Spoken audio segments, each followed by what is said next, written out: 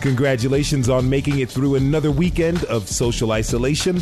You know, with enough practice, you'll be an all-star in no time. Welcome to your New Mexico government. I'm your host, Khalil A. Colonna. Our podcast is focused on COVID-19. We're so glad that KUNM is giving us some time on its airwaves. We'll be here all week long at 8 p.m., so tune in. We've got a packed show for you today about people in New Mexico's jails and prisons during the pandemic. If you're behind bars right now and would like to share your experience, we've got a hotline and we'll play your messages on our future shows. Call 505-218-7084. Or maybe you've got a family member who's incarcerated and want to share your concerns. That number again is 505-218-7084. Or you can email us at yournmgov@gmail.com. You know, there are places where people cannot stand 6 feet away from each other, where there's not enough medical supplies or staff to help people who become infected. Places where poor medical care has long been a concern. Prisons and jails can become virtual petri dishes for infection. Today, we look at human rights concerns and what's being done to protect the prison population and the staff who work inside. We go behind the walls. But first, executive producer Marisa DeMarco is here with a quick rundown of what we know today, Monday, March 30th, as of 5 p.m. People around the country are having trouble getting COVID tests or are waiting a long time for results, according to the New York Times. The paper also reports that the Food and Drug Administration gave emergency approval to 2 malaria drugs to treat people hospitalized with coronavirus, but there's not a lot of evidence yet that the drugs work. In New Mexico, there are now 281 confirmed cases of the virus, and there have been 3 deaths. 26 people have recovered, according to the Department of Health. The Santa Fe New Mexican is reporting that Trump promised the governor on a phone call to build a U.S. Army field hospital in Albuquerque with 248 beds. An inmate at the Bernalillo County Jail tested positive for coronavirus on Sunday, according to KRQE. When he entered the jail, he didn't show any symptoms, but his mom was later hospitalized and tested positive. He's been isolated in the jail, and the areas he was in have been quarantined. For your New Mexico government, I'm Marisa DeMarco. To dig into the issues surrounding coronavirus and the criminal justice system, I reached out to Jeff Proctor, journalist for the Santa Fe Reporter, who's going to help us understand the dangers that are in front of us. Jeff, first tell me, how are you feeling? I'm just trudging along like the rest of us at this point, Khalil. It's allergy season in New Mexico, which I think creates a lot of confusion for people who suffer from getting beat up by the juniper and all that stuff. So I think I'm doing okay up here so far. Okay, that's good. That's good to hear. And it is allergy season. It's quite confusing. I had to run to Walmart briefly over the weekend, and a few people were sneezing and coughing, and it was like the parting of the Red Sea. So many people got away from them very quickly, but they soon said it was allergies, and you could see the anxiety just lessen. Yeah, we've grown scared of each other, and in some instances, rightly so. Yeah. Strange days. Yes, very strange days. Now, can you break down this situation with prisons and jails and COVID-19? Yes, and interesting that we would be having the conversation today. The Metropolitan Detention Center here in Bernalillo County had its first inmate test positive last night. The county announced just a couple of hours ago that they had an inmate test positive for the new coronavirus there. That inmate is in an isolation pod right now and being attended to, according to the county, by the jail's medical staff. So especially with the pace of how things move with the news cycle these days, I want to be cautious about saying first or only, but to my knowledge, that is the first incarcerated person who's tested positive in New Mexico so far. So would you say that prisons and jails, are they responding fast enough? How many people have been tested? Very, very, very few. So I have been monitoring the state's prisons. We have 12 prisons in the state of New Mexico, and I've also been monitoring a couple of the larger county jails, including MDC in Bernalillo County, the one in Santa Fe, and a couple of others. To my knowledge, as of Friday or Saturday was the last update I got from corrections. They had tested one inmate Santa Fe County has tested 2, maybe 3, and MDC had tested 2 as of the last count. Why is that? Is it because there's not enough staff or supplies? Well, so far what we're being told, everyone seems to have kind of the same answer to that question. So what they've all done, at least the jails and prisons that I've been in touch with and have been reporting on, they are doing what they're calling screening of all inmates and daily screening for corrections officers, which basically consists of a series of questions about whether the person has symptoms or has traveled, the same kinds of questions you would be asked if you called the coronavirus hotline right now. And, they're saying that they don't have anybody who's symptomatic. That's the answer that they're giving, at least for why they're not testing or doing any broader testing inside the jails and prisons. I think it's a relatively similar answer to the one that we're getting in the larger population. There's limited capacity to do testing. That's a whole other conversation. There are a million reasons for that. And they're trying to only test the people who are apparently sick. So, obviously the jails and prisons create a unique set of challenges and circumstances, given the sort of confined nature of those places. It's literally a captive population of people. So lots of folks in the criminal justice community are, looking at ways or suggesting ways to the state and the counties to reduce the risk for incarcerated people. That would include letting some nonviolent offenders go to relieve some of the overpopulation stress in some of the jails and prisons, and also to undertake a more rigorous testing regimen. That has not happened so far in New Mexico. They've let a few people go from MDC.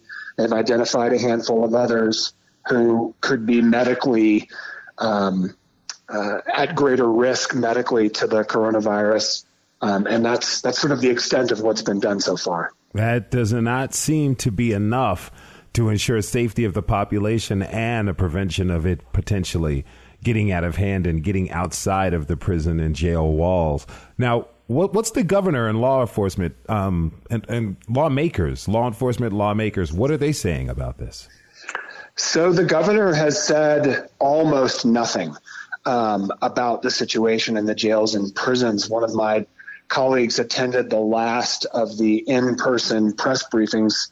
I think it was last week. Khalil, to be honest with you, I'm losing track of time. Pretty good up here like everybody else.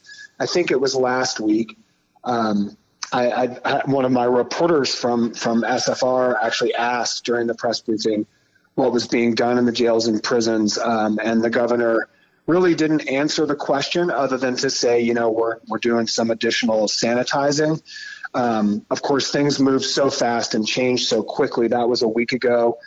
They do say that they've done taken some additional steps in the prisons, but she really has not addressed it. I have been working on getting an interview with her for my other journalism home, New Mexico In Depth, and am hoping to get an interview with the governor and be able to share that with readers sometime this week. But no, there hasn't been much said from most of the state's lawmakers or from the governor. They're going to have to address this pretty soon because it's only going to get worse for everyone. Now, last question for you before I let you get out of here. So we've got a handful of people tested. There's talk of releasing nonviolent offenders. And a few, in fact, have been released from MDC. Not many, but a few. A few. What? All right. I'm wondering if you have a glean on lawmakers' reticence in releasing prisoners. Obviously, we understand we release someone, they can then, particularly in a situation like this where not many people are on the streets, then go out and commit another offense. Is that the primary reason why officials and lawmakers are kind of holding on making it a decision? To be honest, I'm not sure if that factors into their reluctance to speak publicly about it. But surely it has to be factoring into their decisions to not take some of the more aggressive steps that the criminal defense bar and the public defender's office and other policy advisors and policy makers have suggested that they take. Everybody knows, and this will come as exactly zero of a surprise to listeners, New Mexico has had really kind of persistently and stubbornly high crime rates, particularly in Albuquerque, over the last handful of years, when the rest of the country is seeing decreases for violent and property crimes. So surely there is a public safety concern about letting jail or prison inmates go. And, unfortunately, and as crass as this is, as a result of the real or perceived public safety issue, there's also a political calculus to this. So I think, yes, that has to be part of what is going into the decision to not do as much as some folks would like to see done. At the same time, we've already seen examples in other countries and other places in the U.S. where once it does get into an incarcerated population, it spreads very, very quickly, and it's incredibly dangerous. Very dangerous. Well, we're going to keep an eye on this because this is potentially threatening the health of all of us. He's Jeff Proctor. Thank you so much, very much for being with me, and feel better. Thanks a lot. Take care. Have a good day. You too. Last week reports that a public defender in Santa Fe tested positive for coronavirus. Proctor, who we just heard from, broke that story for the Santa Fe Reporter. I reached out to get a firsthand account of what it's like to have the virus and to talk about how the virus is affecting people she defends in court. Jennifer Burrell joins the show. Jennifer, how are you doing? I'm actually doing much better. I appreciate the thoughts. Really glad, really happy to hear that. Now, you struggled to get a COVID test. Tell us about that experience. Yeah, we knew after seeing what had happened overseas and then that we were starting to get cases in the United States. I believe at that time we were around 60 in the United States confirmed. Me and two of my colleagues were returning from the jail and, had some what kind of seemed like seasonal allergy kind of things coupled with some achy muscles, that kind of stuff. And so we attempted to go get tested. The state health clinic that we went to said that they didn't have any tests and gave us the number for the epidemiology department at the Department of Health. That's before there was a hotline set up. So we called that number. We were put on hold. And after about 10 minutes, it kept hanging up. And so we called back for about half an hour and kept getting hung up on and weren't able to get tested. So we continued to work, and the following week, people started to kind of realize that it might be coming. And, our office took measures to implement social distancing. The jail started saying that we couldn't come back after, I think our last jail visit was on the 11th of March in person. And we worked on setting up video conferencing from the jail so that we could still communicate with our clients. Then the weekend of the 21st, 22nd, that Saturday, I was eating lunch, still not feeling great, but we all kind of go to work when we don't feel great. Because we still have stuff to do and we're not in elementary school anymore. And so I started coughing really badly during lunch. And I started having sharp pains in my lungs. And I called the New Mexico Department of Health hotline and they said no, couldn't be tested. So I called the Christus St. Vincent's hotline and they said, yes, absolutely, go get tested. So I went in Santa Fe and got tested. And Tuesday in the evening, I got my results that I was positive. That's got to be very frustrating. You call the Department of Health and you get hung up on several times and then they tell you, no, don't worry about to get tested. You call another organization, they test you immediately and it turns out that you were positive. That's incredibly frustrating. How did that feel? It's very frustrating. I'm worried about my family. I have some at-risk people in my family. I'm worried about myself. I am immune compromised and suffer from 2 autoimmune disorders. But I'm mostly concerned about my clients. I have clients in jail with severe medical issues that more than likely wouldn't survive getting this. And so that's really what my biggest concern was the lack of ability to do anything to change it. Have you heard from any of your clients? Oh, absolutely. And they're terrified, absolutely terrified. Wow. And, illnesses of any kind, they spread through detention facilities very quickly. We know this. Yeah, no. And Jeff Proctor did a great story early on. Jeff and I did, I believe, that second week in March, talking about that inmates cannot do social distancing. There's no way to stay 6 feet apart from each other. They don't have, bleach or Lysol to clean their areas, and they don't have any control over who they come in contact with. They share bathrooms, they share toilets, they share showers. They don't control who makes their food. They don't control what food they get. They don't control who gives them their food. And so they are really vulnerable. And then I have a gentleman in there now with a severe spinal cord injury and a diabetic pump and an open wound on his foot. All things that make him very, very vulnerable. We know that diabetes can escalate quickly with someone who has this infection, which makes it even more deadly. Now, do you worry that COVID was passed to folks in jail? Absolutely. I feel so mixed on this because I know that the jail warden doesn't have the ability just to let people out, right? It takes all the justice partners working together to do that. The governor has that authority, and the police have the authority to choose to cite people with a summons and have them report to court at a later date rather than taking them to jail for low-level offenders, things like drug possession, shoplifting, those kind of things, which would mean people would still be held accountable. They're just not in the jail right now. And while, I would like everybody out of the jail, I realize that that's not realistic. But if we can greatly reduce the number of people in the jail, then the warden has a better opportunity to care for those people who remain. Yes, and so that it doesn't get out from people being released or people just going in and working with prisoners. Now, what aspects of the state's COVID response healthcare-wise, do you think may need to change? Well, the fact that there could be some would be good. I think our jails are not meant to be hospitals, right? They're meant to be more of a triage center, and if it's serious, then they ship them to the hospital. But we have to realize that the burden on the county is huge if that happens, because when inmates are taken to the hospital, it requires that 2 deputies go and stay with that inmate because technically they're still in custody. And so if we have 2 deputies on 1 inmate at the hospital they're saying that on average people stay on a ventilator between 14 and 21 days. That's a huge waste of resources with officers who could be on the street helping people and protecting our communities. And so if we end up with just 10 inmates, that's 20 sheriff's deputies who would have to be posted at the hospital. So I think we really need to take this seriously. I think something else that I am observing right now is how much we are realizing, not just in the criminal justice system, but overall, how many of these kind of things are unnecessary. Is it really necessary to put somebody who's charged with drug possession in jail? Or is that really a community health problem, not a criminal justice problem?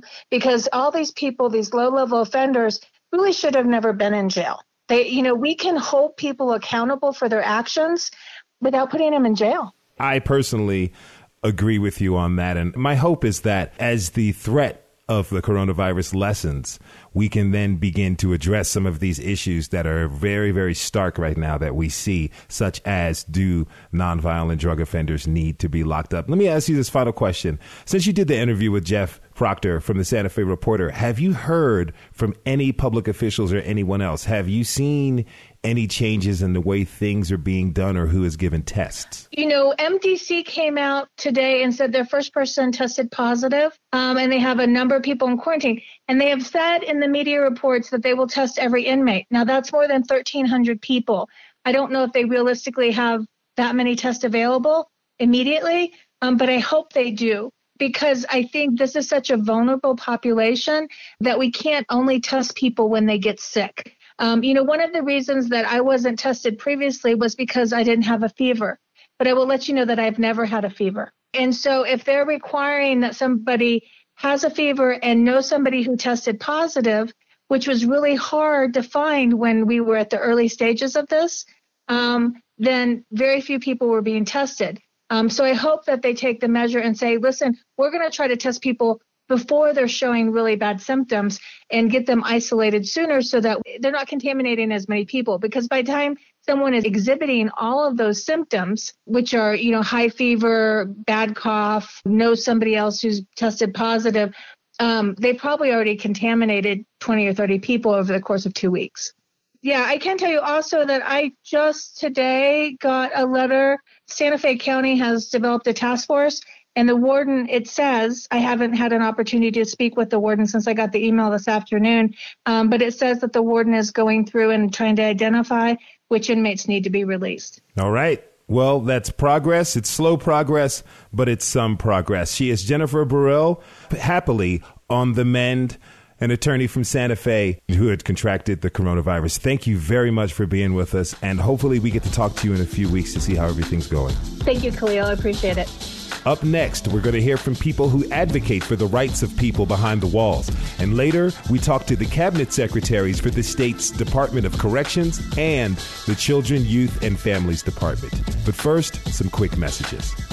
Like you, KUNM is trying to adjust to extraordinary circumstances. In order to keep our staff and community healthy, we're doing everything we can to operate the station remotely. We'll still be broadcasting music and news 24/7, but you'll notice some changes in programming as we adapt and find new ways to bring you great radio. Don't worry, any changes we make will be temporary, and the KUNM you know and love will still be here when the threat of COVID-19 abates. Hi, my name is Joan Robbins. I like the quiet drive because it's quiet. It's less of an interruption to the programming. I love KUNM for its diverse programming and so much more. We're back. This is your New Mexico government. KUNM's got us on the air every night this week, covering different aspects of how COVID-19 is affecting our community.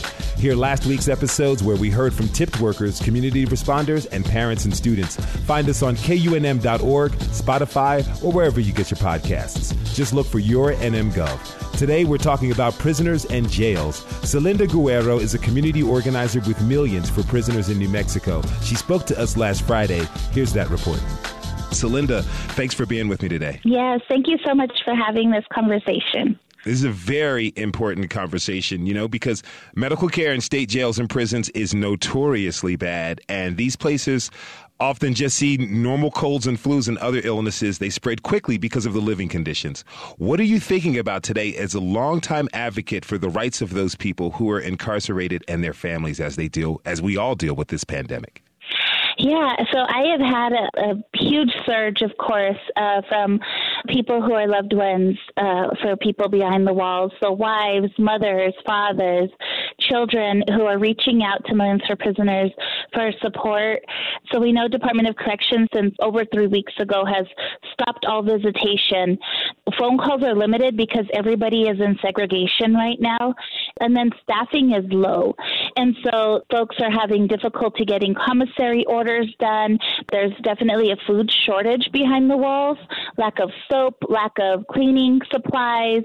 They are not right now completing releases timely, and they're getting word from caseworkers that they're not going to be released at all, which is a huge concern, and we haven't been able to confirm that with Department of Corrections, but we know that people right now are beyond the release dates and have not been released. And they have lots of questions about the guards, because we know that in these lockdown conditions, the only way that this virus can enter the facility is through legal counsel and staff.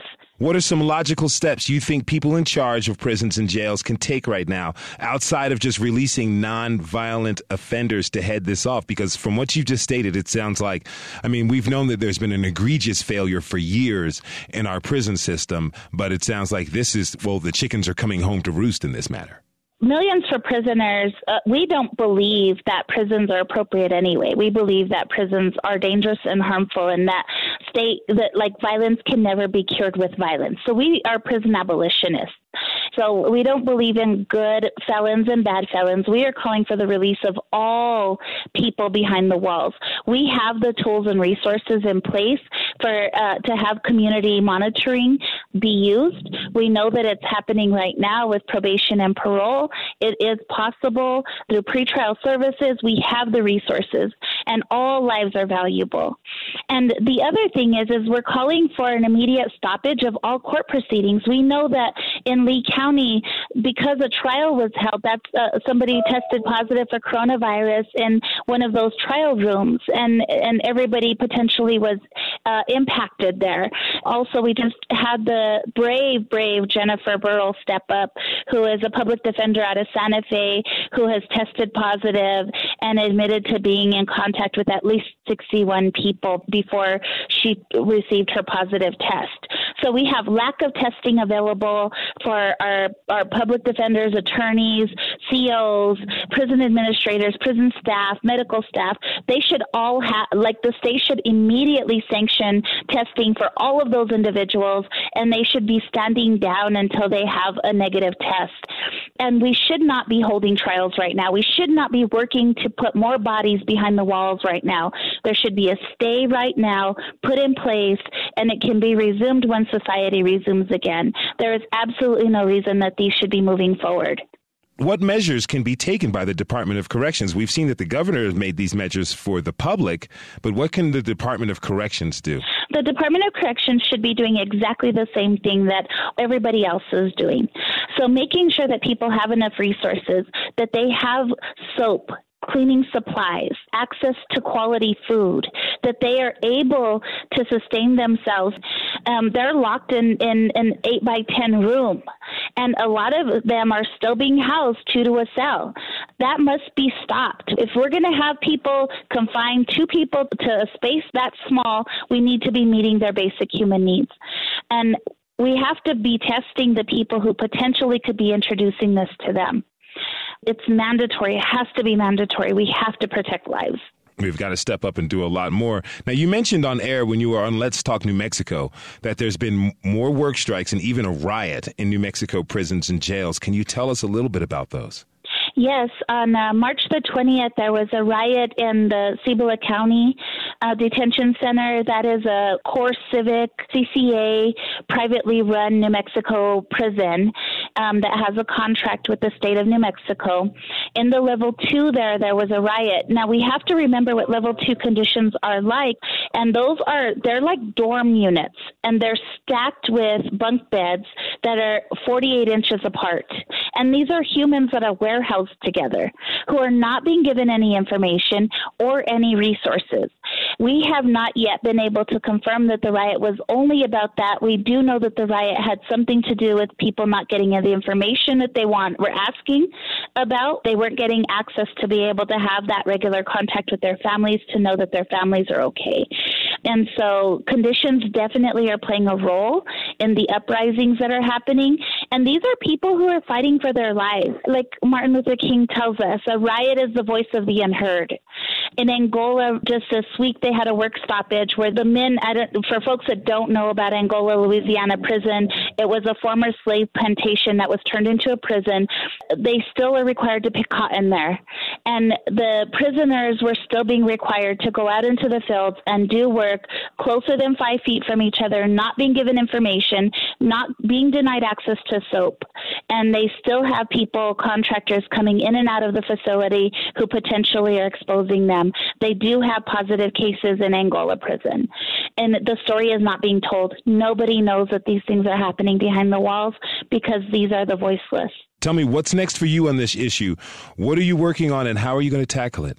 We're right now organizing advocacy to the parole board. We're going to be doing a mass call out for anybody who is parole eligible to be immediately paroled. There's absolutely no reason we should be holding people who are eligible for release. We're also advocacy for all of our lifers. We know that there are lifers that have conditions like cancer, who are in their 70s, who are elders, who have already served 30 and 40 years and longer. There is no reason we should be holding them in those conditions where their lives are at stake. I really appreciate all of the work that you're doing, and I'm really grateful that you've come on the show to give voice to the voiceless. Thank you so much. She's Celinda Guerrero, founder of Albuquerque Mutual Aid. Thank you again, and be well, okay? Thank you so much. We appreciate you. To continue our conversation and to find out what organizations like the ACLU are doing about prisoners in New Mexico who may be suffering from COVID-19, I'm here to talk with Baron Jones from the ACLU. Baron, thanks for being with me. You're very welcome. Thanks for having me. So last week you were on Let's Talk New Mexico to talk about prisoners' rights. You're following this closely and everything is moving fast. What has changed and what is changing right now? Well, right now, we're starting to see cases of the virus in our county jails and the close quarters. Last week when we first had our conversation, it was a theoretical thing, right? It was something that we knew or was probable, but we didn't know it was happening. So now it's really happening. That's one of the biggest changes that has happened since we spoke. Now, we've heard for years about poor medical care in the state's prisons and jails around New Mexico. That's not an unknown fact. Is that in line with what you're hearing about right now? How does that shake out during a situation like this? A little bit about me really quickly. I spent about 10 years in various prisons and county jails throughout the state. And then I also worked as a journalist, so I got a chance to sort of cover it and do deep dives into medical prison contractors. Well, and so I would say that this would be no different than anything else. It's a disincentive when you have private contractors who receive a set dollar amount to provide health care, that they're going to do what is always best. I'm not saying that this is the case, but I don't see how that would move away from the norm. Okay, so you don't see any incentive for them to perform better under such extreme circumstances. Right. New Mexico correction facilities, the medical conditions are deplorable, as you spoke of. I don't see how this is going to change anything. So we have deplorable medical conditions in these prisons and correctional facilities, and there's people there. Have you spoken to prisoners and or families of prisoners? What are they saying? What are their worries? Their worry is that I spoke to one family member of a young man who's incarcerated in Hobbs, and the prison in Hobbs, Lee County Correctional Facility, and her complaint was that they're allowing some of the prisoners to move about, right? So the prisoners who work under different programs, they're going out and they're interacting with elderly inmates or folks who are sick inside the medical units and things like that. I'm also hearing that folks don't readily have access to soap. We know warm water. I think maybe I've been in, and I'm not Khalil, I'm not exaggerating, when I've been in several jail and prison cells, and I don't think I ever seen one with warm water, right? You know what I mean? And let alone soap, right? Yeah. We know that many folks have to buy their soap off the commissary, and under conditions like this, when you need to be very vigilant, it just doesn't add up. I think the onus should be on the prison and jail officials to really comply with recommendations public health experts have outlined to help tackle this virus. Well, let's get to that. I mean, has the ACLU reached out to the Department of Corrections or the county jails? At the very beginning of this, I was just looking at the letter today. 20 days ago, we sent a letter to all 30 county jails, the Department of Corrections, and a few other stakeholders. I believe, I guess I need to look at it, but a couple other State Department, maybe even including the Department of Health. I would have to check on that to see who all that letter was addressed to, asking them to sort of outline their plans to keep New Mexicans safe, the people in their custody safe. And unfortunately, we only got one response, and that was from the county jail and the San Juan County Jail and the San Juan County officials. So we have been in contact. And also, several people of our staff have worked with other organizations organizations and civil rights law firms who have been really on the front of this, trying to really push to get people released. What is the ACLU prepared to do to take steps further? Me being a non-attorney ACLU employee, I need to sort of, negotiate that question a little bit. But I believe that we're doing all bets are on the table. Our legal team is working really, really diligently. They, as is with everyone in the organization, is sort of paying close attention to what's taking place across the nation and sort of, generate ideas. But we are really sort of got our thumb on a pulse, so to speak, and we're prepared to, do sort of what it takes. Okay, I hear that. Now, what can our listeners do to help you in your efforts? There's going to be, first of all, if anyone really want to get involved, they can send me an email at bjones@aclu-nm.org, right? And I can help them plug in. But, sometime in a couple days here, we're going to ask the public to sort of make, maybe help us bring awareness to this issue and help us champion for the release of our most vulnerable people and just people who should not be incarcerated. And also to help in the long run, because, while we're dealing with this public health crisis today, this problem underlies, right, or overshadow, whichever. I'm probably saying it wrong. Excuse me if I got it wrong. But it sort of speaks to our penchant for over-incarceration. We tend to address public health issues, addiction, as if they're criminal issues, and we need to sort of change that and free up resources so we won't have to deal with this in the future. If there's anything that this pandemic and crisis has shown, particularly me, is that a lot of the underlying issues that have been problems for years and generations in the United States are really coming to the forefront now. Hopefully people will take this time of self-isolation to decide what we want to do about them when we come out of this. He is Baron Jones with the ACLU. Baron, thank you for your efforts and thanks for being with me today. Thank you so much, Khalil. You have a wonderful evening and afternoon. You as well. To further along this conversation of prisoners and their rights, I've got Matthew Coit. He is a defense attorney who is here to advocate for prisoners' rights. Matthew, thanks for being with me. Oh, well, thank you for inviting me. So you've long advocated for limitations on who can be kept in solitary confinement and for how long. What are your main concerns during this pandemic? Well, of course, being one of my main concerns is that they're going to be using solitary confinement as the only method of treatment for inmates who come down with this virus. In other words, instead of taking people to the hospital or providing them medical care, they'll just be placed into solitary as a quarantine measure. And being in solitary confinement is a particularly toxic place to be when you're not sick. But of course, when you're very ill, it will be truly frightening and truly unpleasant. Yeah, there's no way they can get the proper medical care and the constant attention they need if someone is in solitary, correct?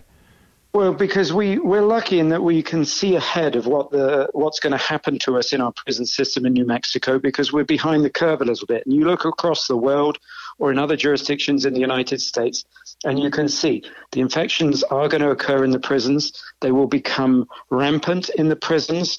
In Italy, when it first began, they locked the prisons down. They stopped visits, and a riot took place. There were some 12 dead in Italy. 16 people escaped and 59 guards were injured.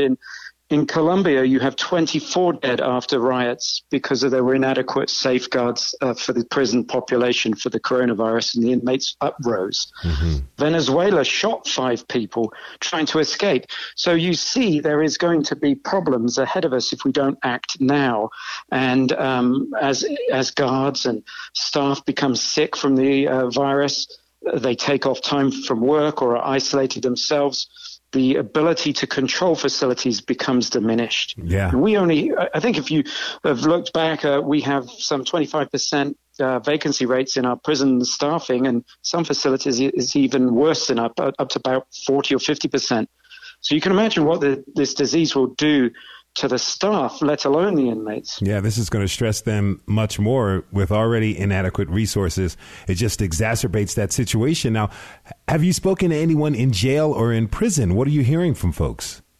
Well, the people I've spoken to, both I have contacts who work for the prison system who've contacted me, and I have inmates and clients. They're concerned. They're worried about a lack of leadership, a lack of management. There has been no significant attempts to reduce the prison populations right now, and that's exactly what we need to do. In New York, you see they're planning on releasing 1,100 inmates from their prison population. They're being forced to do that because the disease has already had an outbreak in their facilities. Georgia, New York, Illinois, Massachusetts, California, Louisiana have all taken efforts to release prisoners now, mostly because they have these outbreaks in their facilities and they're being forced to do it. Well, we need to do it ahead of the curve. We need to act now, I think. Now, have you heard of any measures being taken to prevent or limit an outbreak at the facilities? No, not greatly. In fact, we've been actually misled at times. The MDC told us a couple of weeks ago that they were testing for corona on entry in the facility, which is plainly not true. They didn't have the ability to test for coronavirus. We've had our first corona victim in or diagnosis of an inmate in MDC today. They had indicated that they were capable of triaging these people, but that's not true. So what things have been done? Very little. Soap, washing materials in our prisons is hard to come by. They have indigent packs for people in prison that are tiny amounts of soap, and people are being forced to buy their supplies on commissary. We should immediately give free soap and cleaning mechanisms for people in these facilities, and we need to, above all, reduce our population levels so that we can manage this in the next few weeks and months. I was just about to ask you about that. Now, folks are advocating that nonviolent offenders be let out of incarceration immediately. But do you think that there's a risk to people on the outside if there already had been infections? Well, obviously it gets harder to be choosing people to release if the pandemic is in or epidemic is in the facility. That's why you should do it now when it's easier. But yeah, we have people who are in for traffic tickets, for failure to pay fines, probation violations of a technical nature. These people are all ideal candidates to release quickly. Some parts of the state have made an effort to do that, most notably in Donna Ana County, where the courts have set up dockets to speed up the release of these types of individuals. But other parts of our communities in New Mexico have done nothing. Particularly, I'm concerned about Bernalillo County with DA Raul Torres trying to create rules with preliminary hearings to remove due process protections inmates and actually hold them rather than the reverse, trying to get them out. So I would encourage people like Raul Torres or our governor to take on a leadership role here and do the unpopular thing, which is to act sensibly and reduce these types of people, geriatric prisoners who have medical conditions that make them most vulnerable, and low-risk offenders. These are easy people to release. Yeah, we're going to have to do that. Now, what can our listeners do to help with these efforts? Well, if you can call your local politician and encourage them to get this underway, the idea that our prisons are immune from this or it's not going to happen is a fallacy. You just have to look at these other jurisdictions which are ahead of us a couple of weeks. So act now, make a noise, demand for some action on our prisoners and jail inmates before the virus gets out of control in these facilities. Let's really hope we can do something before it becomes too late. He is Matthew Coit, an attorney and advocate for prisoner reform. Thank you so much for being with me today. Oh, thank you for having me. Up next, we'll hear from Corrections Department Secretary Alicia Tafoya Lucero and from Children's Youth and Families Department Secretary Brian Blaylock. First, some messages. Our quiet drive is underway. No interruptions to our regular programming. Just a quick reminder that KUNM needs your support to keep the news, information, and music coming your way without fail. Think of how KUNM helps you navigate these challenging times. We can only be a strong voice for New Mexico with your help. Give now at KUNM.org. That's KUNM.org. Hi, I'm Paige, and I am a contributor over years, and this is a really honorable way to take care of getting your funding while not interrupting programming. Thanks. And we're back with your New Mexico government. We promised you government officials.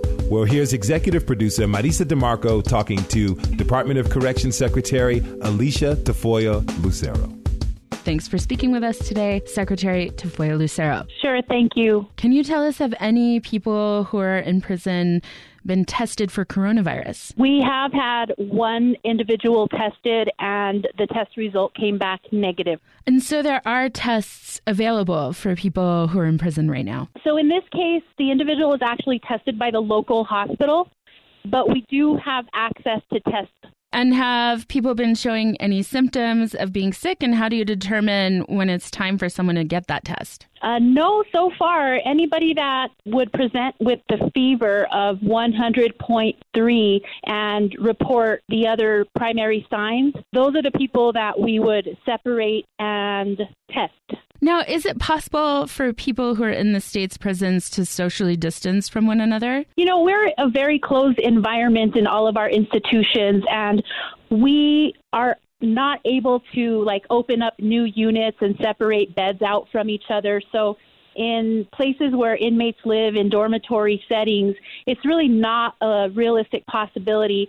In this situation, it's very unorthodox, very different than anything that we've seen before, in that the inmates are in their closed environment, and it's the staff members that are coming in from the communities that might have the ability to potentially expose the inmates to the virus.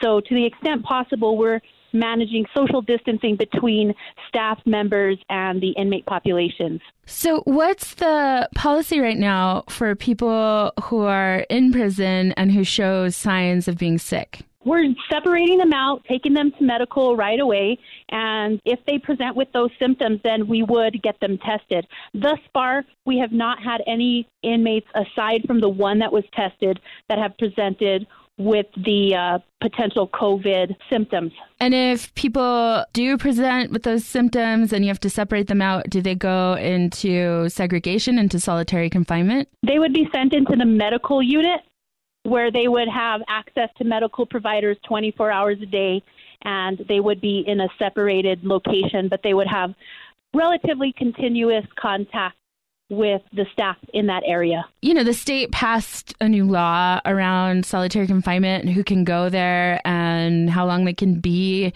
in segregation. Do you have concerns as this thing progresses that you're not going to be able to follow the law around that? I am really not concerned about that. I mean, the law involving restricted housing talks specifically about the meaningful contact, how much access they have to meaningful contact. And inmates that are separated in medical holding have access to meaningful contact with staff members throughout the day. It's important that we're able to keep them separate until we're able to get test results back, though, and that way we can make sure that we're protecting not only the rest of the inmate population, but any staff members that they interact with. So some folks are calling for nonviolent offenders to be released during this time. Is that something that's on your radar, and what do you think about that? It's my understanding that a lot of the jails have been doing that with people who are not adjudicated yet. So the first step that we've taken is with our probation population, and what we're doing is reevaluating some of the violation reports. Ultimately, the judiciary is responsible for whether or not they would allow somebody in a jail to release on a probation violation, or whether they want to continue to follow through that process. So that's one aspect of how we're trying to help jails reduce their populations. And as far as prison facilities, of course, everybody here is sentenced to a term of incarceration, and we are having early preliminary conversations about it, but we have not yet made any official decisions. But when we do, we'll certainly advise the public and make sure that we send out information once we have figured out what that looks like. You know, this thing is progressing so quickly, and I know that colds and flus and other illnesses often really sweep through an incarceration facility quickly. Is there a thought to making that decision soon so that if you're able to preserve some people's health, that it doesn't happen too late in the game? We are just having conversations about it right now, so I really don't have any firm or official information that I'm able to share on that subject. So the Department of Corrections has long been criticized for poor health care inside the state's prisons. What is the health care like in there right now? We have a new contractor that we've been in contract with, I believe, since November of last year. And we are actually seeing some really great cooperation from them. They are participating with us in making sure that our staff members are screened when they're entering into the facilities. And inmates have the same access to the same level of care that a person might have in a community. Anybody that presents with any kind of concern or issue is immediately seen or talked to by a medical provider. And we do have providers in all of our facilities. And most facilities have providers on site 24 hours a day. I've seen reporting on a riot in a prison in Grants on March 20th after the prison went into lockdown. Have you seen other riots or large-scale violent events, or how about protests? We have not seen any protests, and the disturbance that occurred on the 20th in the Northwest New Mexico Correctional Facility in Grants was handled and under control within less than an hour. We definitely had lots of support from outside law enforcement in order to help us assure that it didn't escalate or become larger than what it was. But ultimately, we identified 22 individuals that were the instigators in that incident. And I'll tell you what, from the start of when we saw our first case in the state of New Mexico, we've really made a strong effort to make sure that every single one of our managers in every facility, that they're out there every single day talking to the inmate populations. They go in the big open general population settings. They talk to them in what we call a town hall style meeting. And then they also conduct rounds, and they really just hold a lot of Q&A with the inmate populations to make sure that they're answering questions, alleviating fears and anxieties, and that the inmate populations know that they have access to managers. But it's not just happening for the inmate populations. Also at all of our staff shift changes, we have wardens, deputy wardens, and other high-level management staff present at those shift change meetings so that we can assure that all of our staff are receiving the most up-to-date information and that they have access to people who can answer their questions. Now, I know commissary supplies are a big part of supplementing what people need when they're inside prisons and jails. Are your commissaries all the way stocked and available for folks? Our commissaries are stocked, they are available, and none of that service has been altered at all. All right. Well, thanks so much for taking the time to speak with me today. Department of Corrections Secretary Alicia Tafoya Lucero. Thank you for having me. Secretary Brian Blaylock is with us today to talk about the state's juvenile detention facilities. Thanks for being with us today, Secretary Blaylock. Yeah, thank you. Nice to be here. So CYFD runs the state's committed facility for young people convicted of crimes. Do you know how many people are in those facilities? Sure. At any given time in our 3 facilities, we usually have around 130 youth. And have you done any COVID testing in those facilities for either the young people who are in them or for staff? Yes. So far, we haven't had anyone exhibit any symptoms. And so we have screening mechanisms for staff and for children right now. So for our staff, when they come in, there's a daily screening and then a temperature check to be sure that our staff are okay. And then for youth that are coming in, when we get new youth, we do a screening check and a temperature check to be sure that there are no concerns on our side.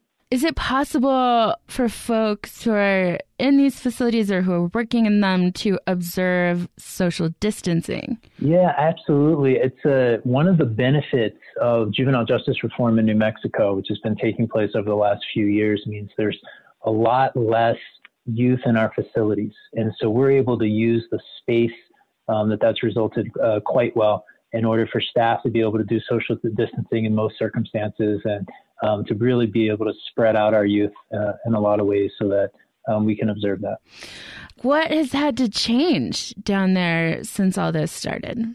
We have been really working to limit the exposure of our staff, and along with the rest of our department, our facilities also have increasingly gone to a distance or a telework, which might sound strange at first because you're thinking, how could staff who work in a facility go to telework? But some folks in our facilities who do a lot of administrative work or who do a lot of the structure to keep it running, they've increasingly moved to being able to do that work from home. When the public education department closed schools, we actually kept our educational activities running for a while because our kids were there anyway. And so it's not like they were going to school and back home to limit spread. But as of last Friday, we're actually limiting our teachers' interaction with kids as well, just to continue to limit who's interacting with who so that we can do our best to try to prevent an infection from coming into the facility.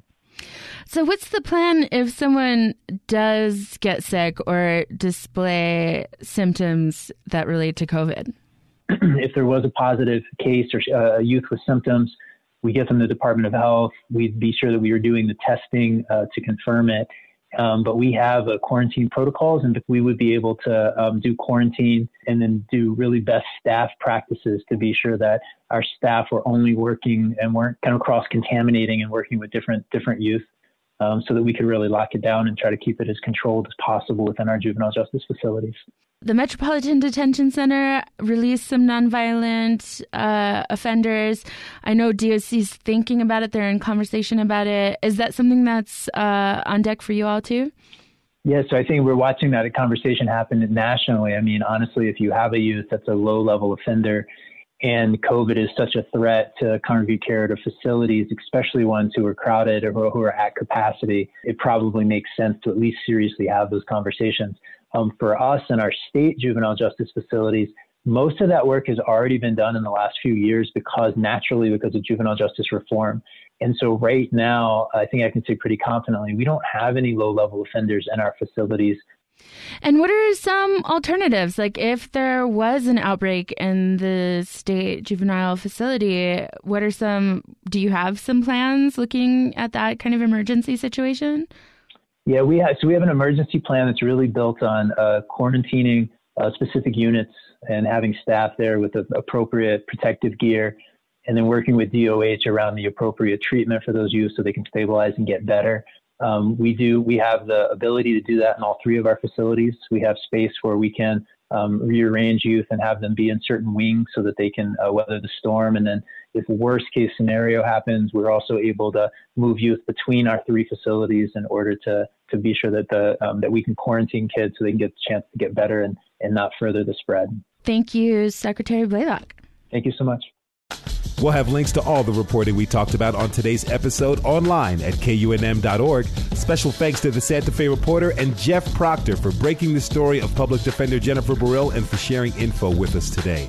It's time to check out the resources we heard about on today's episode. And if you want to tell us about other great community-led resources, send us an email, yournmgov@gmail.com. We'll be sure to share them.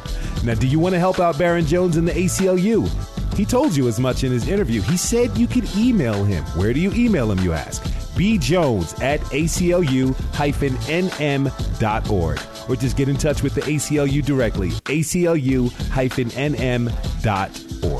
You can find a full list of the resources we talk about on each episode and opportunities to donate or help out online. bit.ly/YNMG Hub. And how are things going for you? Tell us about your story. We want to hear about it. Call 505-218-7084 and we'll play your messages on our show. Or you can email us at, you should know it by now, yournmgov@gmail.com. On tomorrow's episode, we're talking about homelessness. People are staying at home to avoid the virus and help prevent its spread. What about those without homes? What threats are the people experiencing homelessness facing? Who is helping them? We will talk about unsheltered folks and the coronavirus tomorrow on YNMG. Tune in tomorrow at 8 p.m. Your New Mexico Government is executive produced by Marisa DeMarco. It's produced by yours truly with extra help today from KUNM News Director Hannah Colton. You rock, Hannah. News Update is by Marisa DeMarco. Theme music by Pope Yes Yes Y'all. Hear us all week long on KUNM's airwaves at 8 p.m. Online, you can find this show on KUNM.org or subscribe through iTunes, Spotify, or wherever you get your podcasts. Your New Mexico Government is a collaboration between KUNM, New Mexico PBS, and the Santa Fe Reporter. Funding for our coverage is provided in part by the Thornburg Foundation and the New Mexico Local News Fund. For everyone here at Your New Mexico Government, I'm Khalil A. Colonna. Thanks for listening.